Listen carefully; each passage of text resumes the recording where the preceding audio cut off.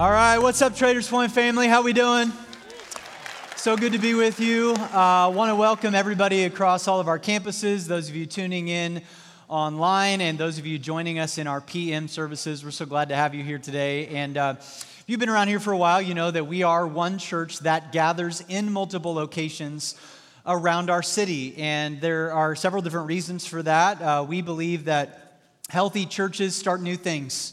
And we go all the way back to the New Testament. We just see that the church was always reproducing itself. And we just believe that starting campuses and churches is the most effective way to reach people that are really far from God. And not only that, but to help facilitate our spiritual growth. Your spiritual growth, your walk with Jesus would just be more effective if you can be connected to a community of faith that's within a 20-minute drive of where you live, so that you can serve and so that you can invite and so you can get connected. And so we are one church that just gathers around our city. I love our city. I love Indianapolis. And I love this idea of linking arms with people all over our city to make the name of Jesus known, to bring some hope to people who need to hear it. And we are a part of something way bigger than ourselves. And so earlier this year, I announced that, Lord willing, we were going to start campus number 5 and campus number 6. And campus number 5 is going to be in the Midtown Broad Ripple area, and then campus 6 will be in the Northeast Fishers area. And I got a couple just real quick updates for you before we jump in. First of all, we are really, really close to being able to tell you where these campuses are going to physically meet on the weekends as we launch them. I was hoping that by today I'd be able to tell you specifically, but we're probably more going to start portable, which I think is a good thing, before we end up moving them into permanent facilities. We've got options for both. But we don't have anything in ink yet, so it's probably not real wise for me to stand up and tell you where it's going to be in case it changes. But we're really, really close. Continue to pray. We'll be able to share some information with you when we have it. Our West Campus, many of you know, has been meeting in a middle school on the west side, doing an amazing job, and building plans for their permanent location are soon to be finalized. It's looking really, really good, and we're hoping to be able to break ground for the West Campus in the very near future. And then I want you to know that Aaron Hoover is our Northeast Campus pastor. He is an incredible leader, has done an amazing job kind of getting the staff for that campus together, getting the launch team and people in groups on the Northeast side. But if you've been here this fall, you know that we just recently sent out Petey Kender to be at a church in Colorado Springs. And so we've actually asked Aaron to step out of that role and to slide over onto the executive team where he will actually oversee all of our campus pastors. And he's just going to do an incredible job. If you know Aaron and his wife, Megan, they're just amazing people. And so I want to just tell you who the Northeast Campus pastor's going to be. And if you're already on the launch team at Northeast, you probably already know him, but his name's Nick Durham. And Nick and his wife, Allison, have 3 beautiful boys. They're from the Northeast side. They love people that are far from God and are just really excited about this opportunity. They're going to do an amazing job. So what I want to ask you to do as a church family is if you know Aaron and Megan Hoover or Nick and Allison Durham, would you just reach out and love on them, encourage them, tell them you're praying for them because they're going to do, both of them are just going to do an amazing job. In fact, as a church, can we just show our support to them, lift them up to them right now? It's going to be amazing. And finally, like if you live within like a 20-minute drive of either Midtown or Northeast and you want to be a part of one of those launch teams, and I'll tell you what, man, you want to go on an adventure of faith, join a launch team, and we would love to have you. The next gathering is going to be on November the 24th, so both of those launch teams are going to get together separately, but the same night. November the 24th, you can go to tpcc.org/launch team, and we would love to give you all that information. And as always, just to our entire church family, regardless of what campus you're a part of, thanks for believing in the mission and the vision and what God's doing here, and for your generosity and for just leaning in and being part of the mission with us. We're looking forward to an exciting year ahead. Well, today really hard to believe. We're got 2 short weeks left in this series with a funny name called Modnik. And if you're just now joining us, Modnik is kingdom spelled backwards, and we've just been talking about the backwards, upside down kingdom of God. And to get things started today, I just want to do a little survey here by show of applause at all of our campuses. Which decade do you think gave us the greatest music? All right? So this is participatory. You get a chance to kind of express yourself here. So show of applause. Let's just get the irrelevant decade out of the way. How many of you think it's the decade that we're in right now that has produced the greatest music? Anybody?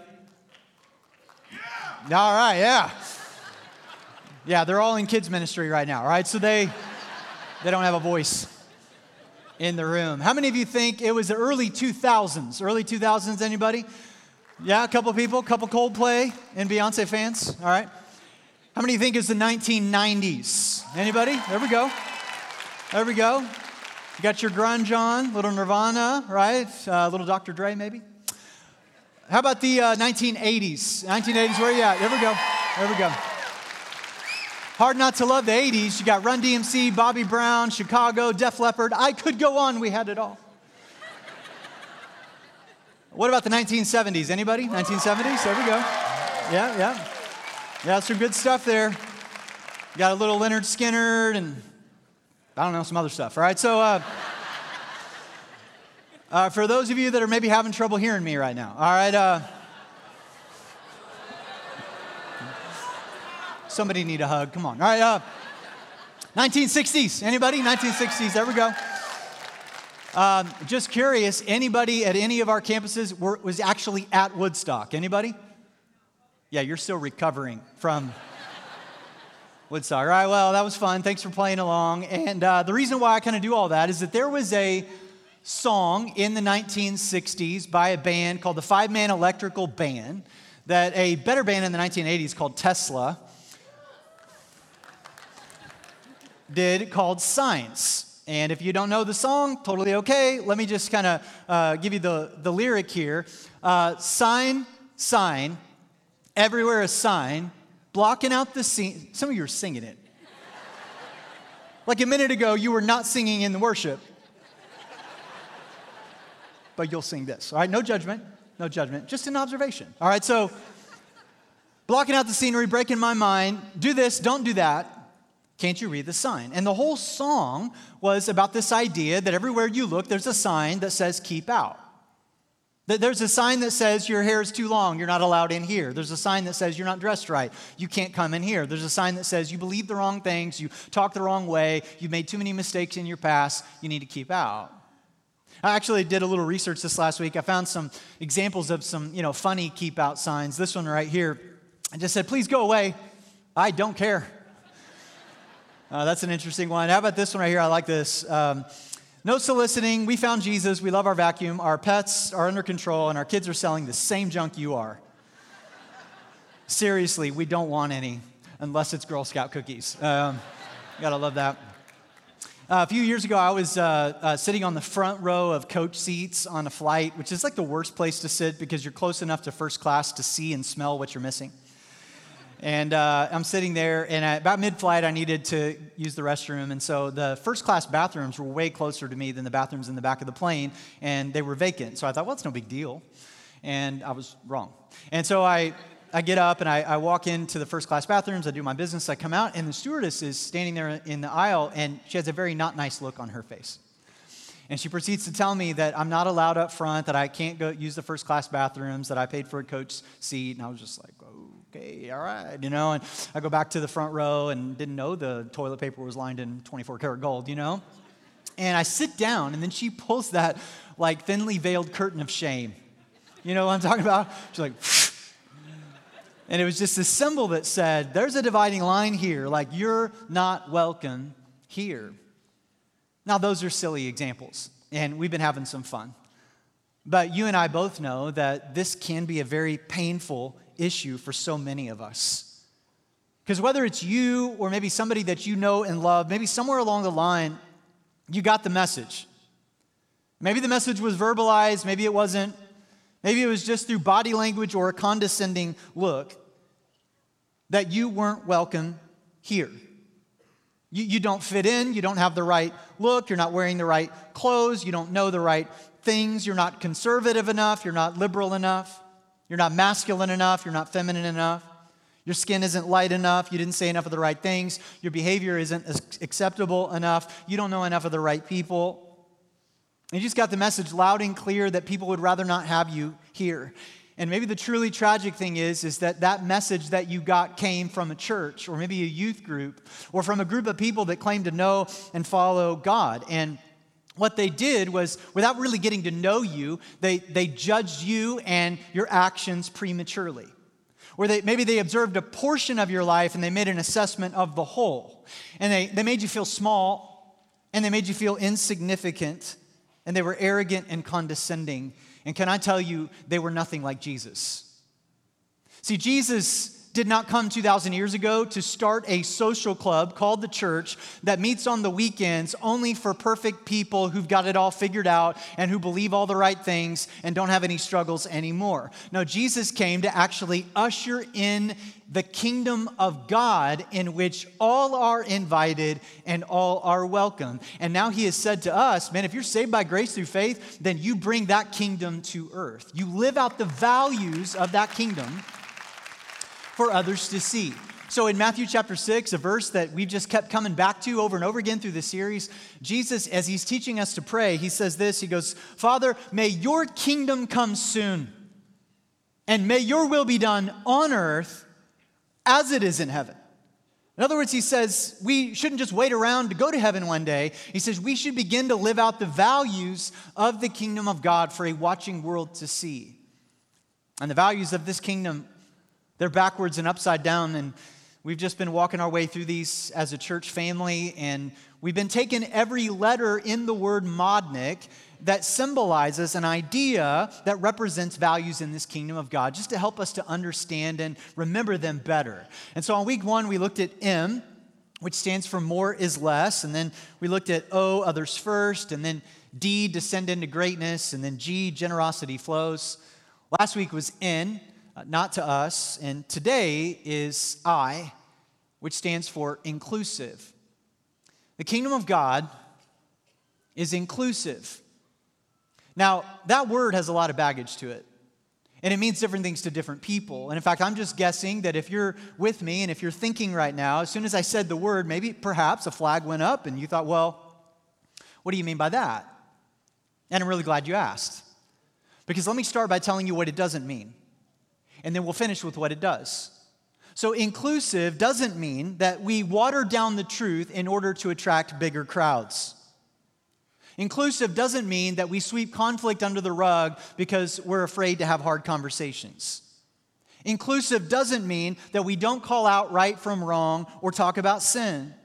It doesn't mean that we never challenge one another or confront one another in love. It doesn't mean that we'll agree on everything or that we will get along perfectly. And it certainly doesn't mean, well, you just do you because anything goes. It didn't mean any of that. Here's what it does mean.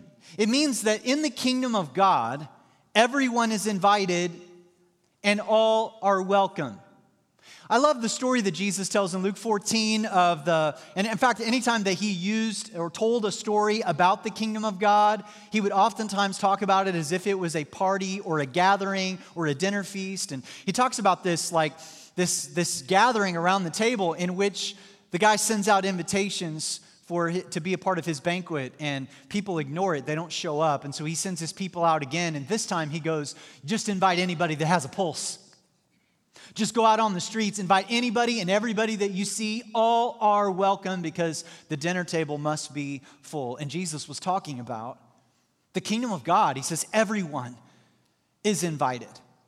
In John chapter 3, verse 16, it says, for God so loved the world that he gave his only son, that who should ever believe in him should not perish but have eternal life. And oftentimes we stop there, but we need to go on. In verse 17, it says, God sent his son into the world not to judge the world. That's not the primary reason Jesus came, but to what?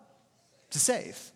He came to save who? The ones that believe all the right things and have their act together and have their lives all cleaned up? No. He goes, the world, which is everybody within it, and through him.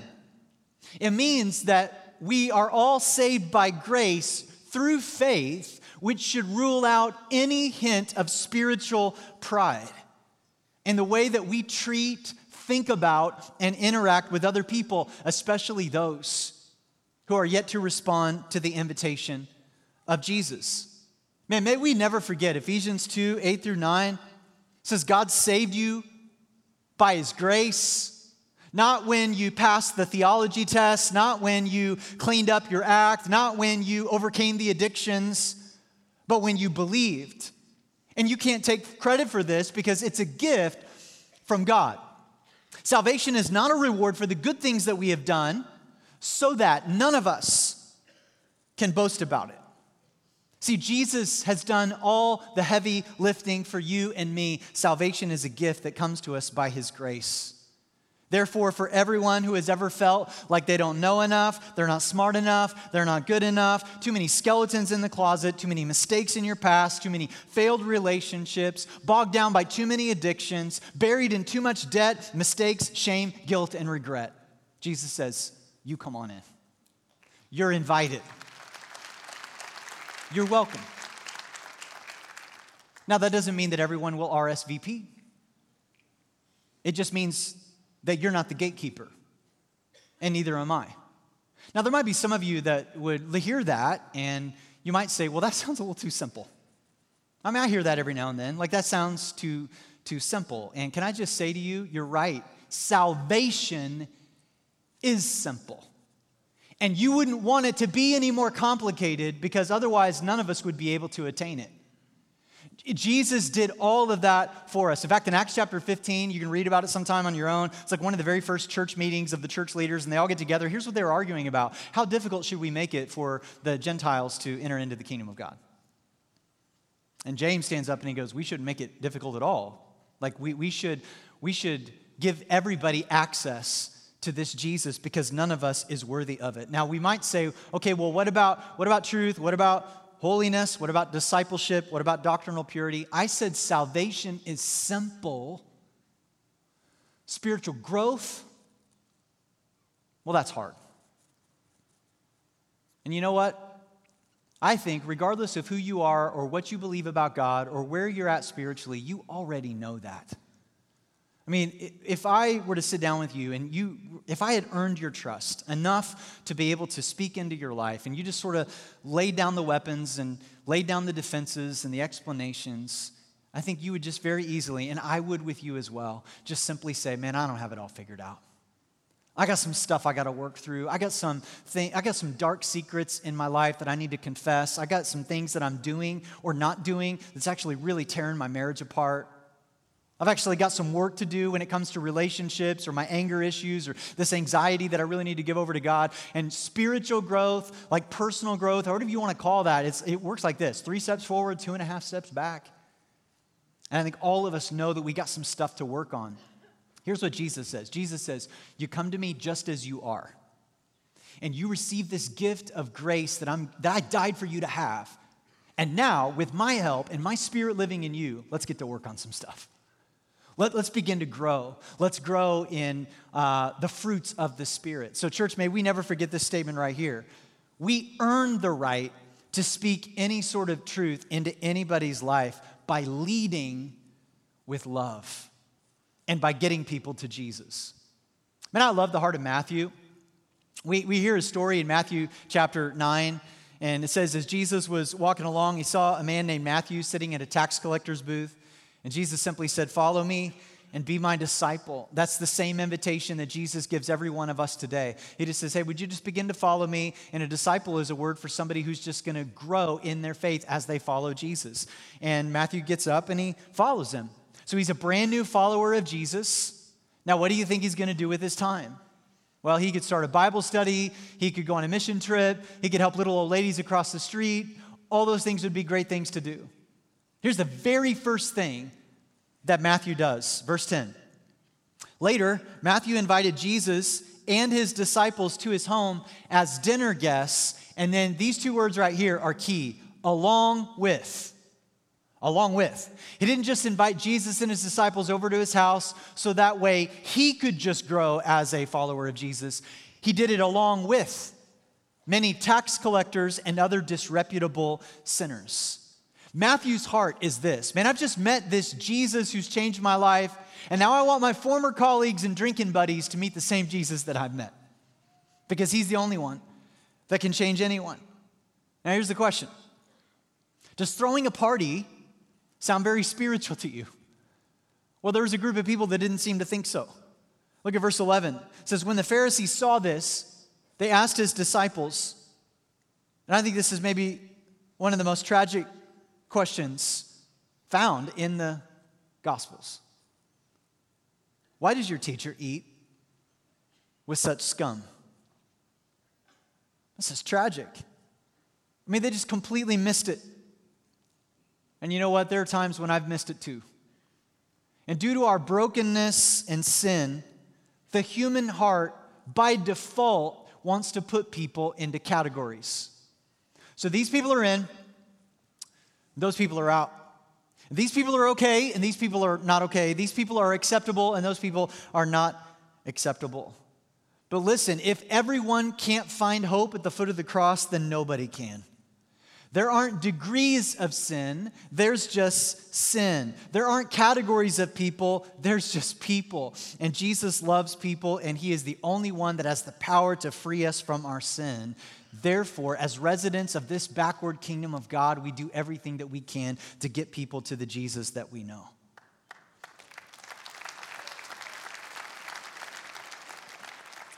So Matthew gets this like right away. The question that we have to ask of ourselves is, do we? Well, check out verse 12. Notice that Jesus never gives the disciples a chance to respond to the Pharisees' smug question. Jesus just jumps right in. My guess is that his blood pressure is skyrocketing when he says this. Verse 12. When Jesus heard this, he said, healthy people don't need a doctor. Sick people do. And then he added, now go and learn the meaning of this scripture. So this is a quote of the Old Testament. He says, I want you to show mercy, not offer sacrifices. Right? So what does that mean? Well, it's actually a reference to the Old Testament prophet Hosea. And he's saying, listen, I don't want you just to go through the religious motions. I don't want you to just attend church on Sunday and sing the songs and go through the motions if you're not going to love people.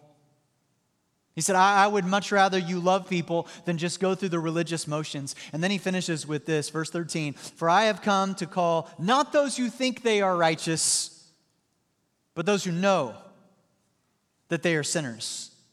And the message of the church is hope.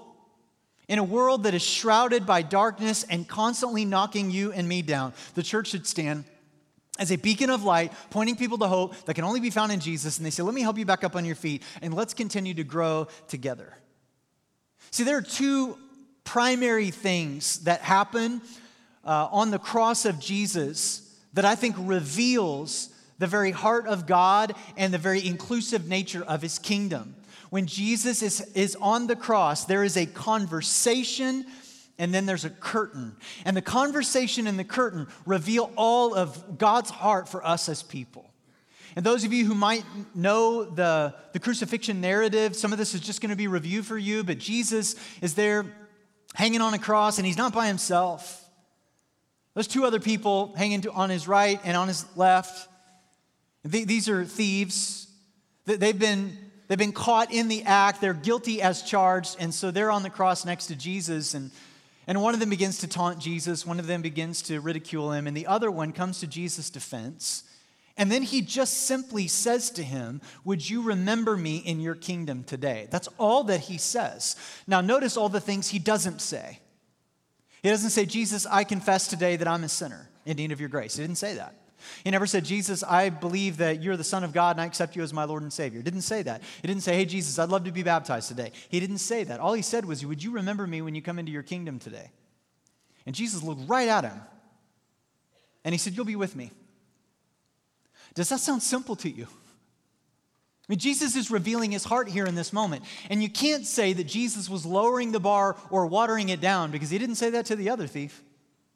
He didn't just say, well, there's no standards at all. You know, just come on in, just whatever. He didn't do that. No, Jesus was assessing this guy's heart. And he knew that behind the words of, would you remember me in your kingdom today, came confession, came the recognition that Jesus was Lord, came the fact that he knew that Jesus had come to reconcile us back to God.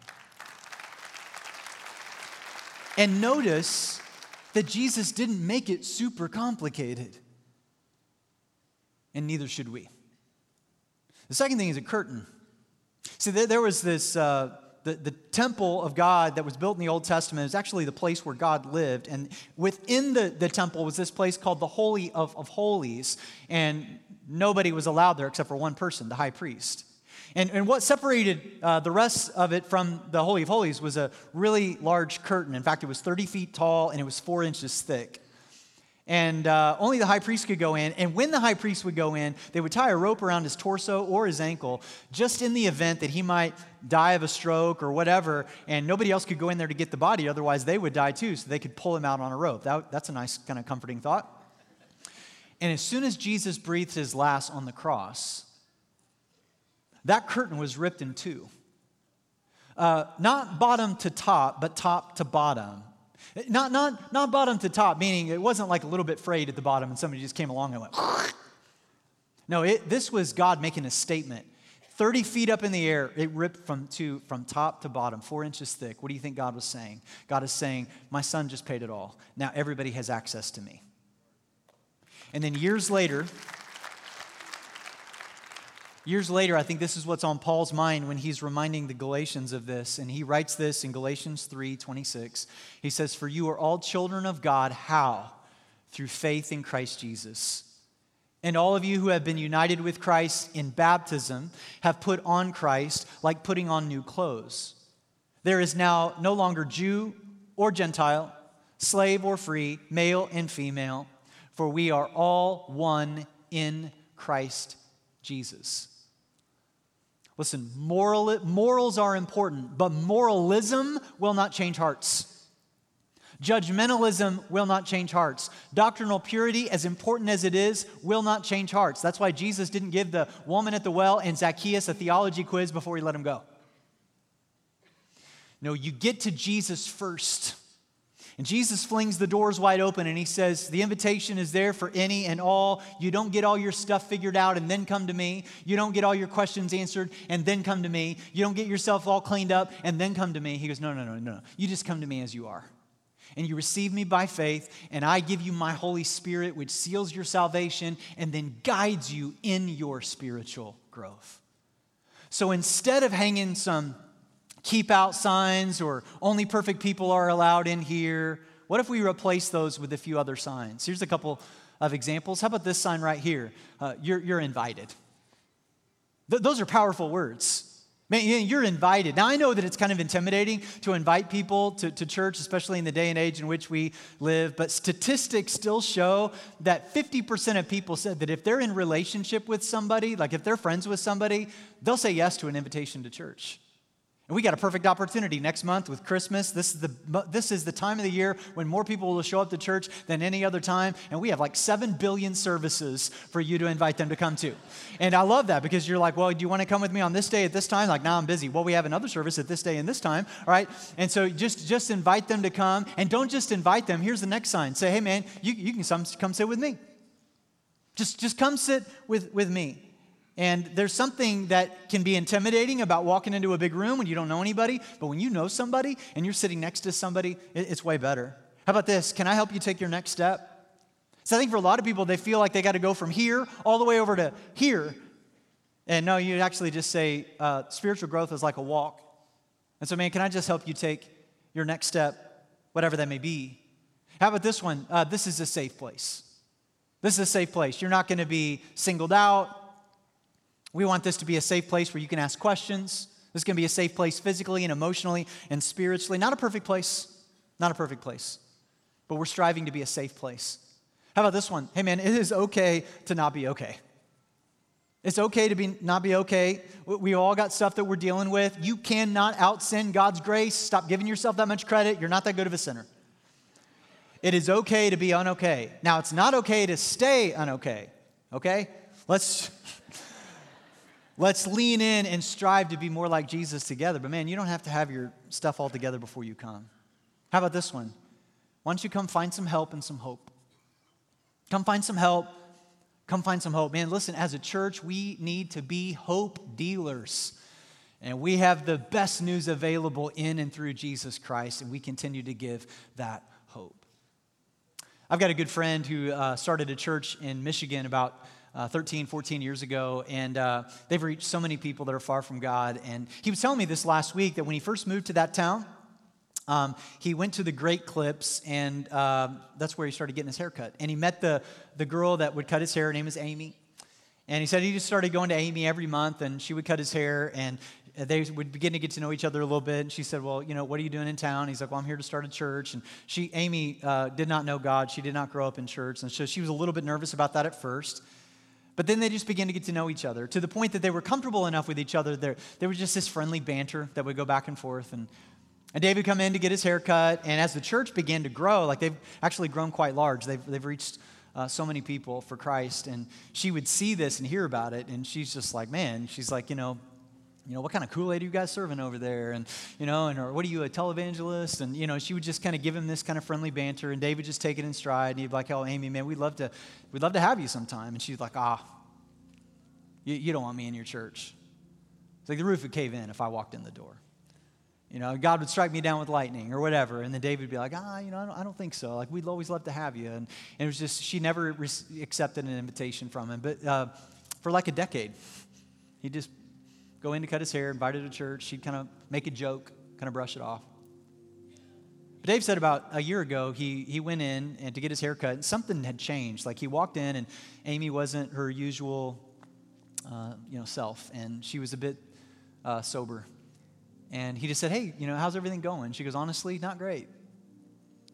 It's like I just found out like a few months ago that my mom's got cancer, and she's getting ready to go through chemotherapy, and she's going to lose all of her hair, and honestly, I'm not doing great with this. And Dave's like, man, I'm so sorry. And as he's sitting there, he's trying to think what he should say to her, and at some point, he just said, Amy, if there was one thing you could do for your mom or give to your mom, like what would it be? And she said, I'd get her a wig. She's like, I'm in the hair industry, like I would love to be able to give her that gift, and she said, but they're expensive, and I don't really have access to one, and I just don't know that I'll be able to swing it. And Dave was like, okay. And so she finishes, he goes out to his car, and he's sitting there, and he's praying for Amy before he's getting ready to leave the parking lot, and it just sort of hits him. He's like, well, maybe I can help. And so he opens up his phone. He goes, I opened it to the Facebook. That's how he said it.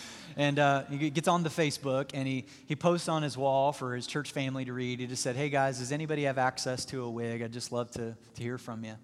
And he said, literally within 5 minutes, he had like 10 wigs. Like people reached out to him and said, I've got one, or I've got access to one, or I know somebody, or I'll actually help pay for one. And so he goes, I need to go right back in. So he walks back into the Great Clips, and anytime you ever like walk back into the place you just got your hair cut, everybody gets real nervous. There's like, what did we do wrong? Did we nick you? Whatever. And he's like, no, everything's great. He goes, I'd like to talk to Amy. And so Amy comes out. She's a bit surprised to see him. And he says, hey, Amy. He said, I just wanted you to know I just reached out to our church family, and I got you a wig. And she just began to cry right there in the shop. And a few months later, he goes back in to get his hair cut. She said, hey, Dave, I checked out your church last week. It wasn't as weird as I thought, and the roof didn't cave in. And she went back with friends the next week and the next week. And he told us this last week. He said about 6 months ago, Amy came forward, and she gave her life to Christ, and she was baptized.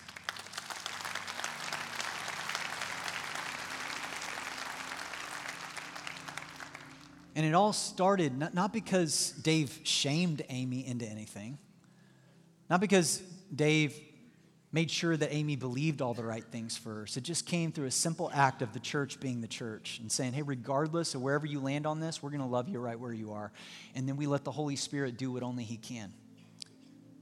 And see, that's the kind of church we're striving to be. We want to be a modnik kind of church, to live out the values of this backwards kingdom of God. And so today, what I just want to do at all of our campuses is if you have never become a resident of the kingdom of God, I want you to know that you're invited right now just as you are today. And maybe some of you came here today, and on the way to church, you got into a really bad argument with your spouse. Like it got nasty. And there was even a part of you that thought maybe we should just turn around, because how can we actually show our faces in church today after what we just said? The invitation is for you. There's some of you here today, maybe you walked in here today and maybe you're hungover from last night or the night before.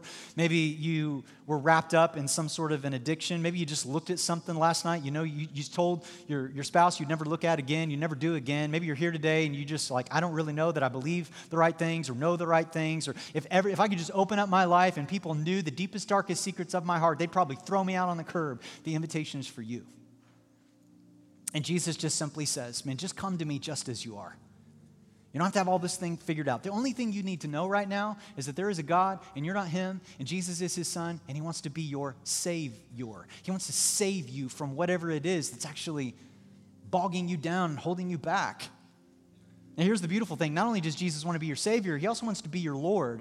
And lordship means, Jesus, I just invite you into every area of my life. I'm going to trust you more than my feelings on a certain area of my life because I believe that you have my best interests in mind. And so while it may feel counterintuitive to me, I trust you. And the biblical word for this is repent. It just simply means this. I've been traveling in this direction. I've been seeing something a certain way, and I'm just going to stop. And in humility, I'm just going to turn around. And I'm going to go this way. And I'm going to begin to chase after Jesus. And so Jesus is Savior and he's Lord. Now, when you respond to that, the physical thing that you do, the outward thing that you do to demonstrate that decision is just baptism. It's this idea that I'm being buried as an old creation, raised as a new creation in Christ, and being washed of my sins, and symbolic of that, I'm all in for Jesus. And now you begin to trust him as Lord. And I guarantee you that you will fall and mess up most likely by the end of the day. And that's why you lean on his grace like the air that you breathe. And you join the rest of us as we continue to walk towards Jesus in faith. And if you'd like to receive Jesus today at all of our campuses, I just want to give you an opportunity to do that. You know, every time in the New Testament, whenever there would be a presentation of the gospel like that, they would just give people a chance right then and there to make that decision. I think there's something powerful about that. Like if the Holy Spirit's weighing in on you, if you're feeling that discomfort in your seat, the best thing to do from my experience is just to respond to it. Because if you don't, your heart actually grows harder to that call in the future. And so today we just want to give you an opportunity to just go and talk to some people and talk to them about what you're feeling, and they'll pray with you. And if you're ready to be baptized today, we'd love just to do that with you. Maybe you came today not prepared at all to be baptized, but we got you covered, t-shirts and changing rooms and towels and all that kind of stuff. Man, what better way to just draw a line in the sand and say, today I want to become part of the kingdom of God. Not by anything that I've done, but by the grace that Jesus gives to me. So I'm going to pray, and then I'm going to hand it over to all of our campus pastors to give specific instructions. Would you just join me in prayer? Father, we come to you today. We're so thankful for the grace that you give to us and for the fact that your kingdom is a place where all are invited and all are welcome. We don't get into it by believing the right things or by doing the right things, but we get into it by placing our faith in the finished work of Jesus on a cross, and that's just the beginning of our spiritual growth. And so, Father, today I pray that we would never lose sight of that as a church family, that we would be a church primarily for people who are far from you. But if there's anybody here that's far from you and they want to come near, I pray that they would respond to that invitation today, just to make you Lord and Savior over their life. God, if there's anybody here right now that's just feeling like I'm not worthy, I don't know that I'm ready, I don't know if I can actually do this today, God, I pray that your Spirit right now would comfort them and pick up their feet and move them down that aisle. Do something powerful in this room right now. We ask this in Jesus' name. Amen. I'm going to turn it over to the campus pastors right now. Here at Northwest, we're going to sing. We've created enough space in the service. We're just going to kind of end our hour together singing. And as we do, if you're ready, I just want to ask you just to go out these double doors, my right, your left, and there'll be some friendly people that would just love to talk with you and meet with you. And I know it's super intimidating. And so maybe you just want to reach over, grab the hand of the person next to you and go, man, I'm scared to go by myself. Will you go with me? And if you don't know them, you just made a new friend, all right? And I bet you they'd be willing to go. But we would just love to have you today as we celebrate this together. So would you just stand to your feet? We're going to sing. Before your inner attorney can talk you out of it, would you come? Would you come?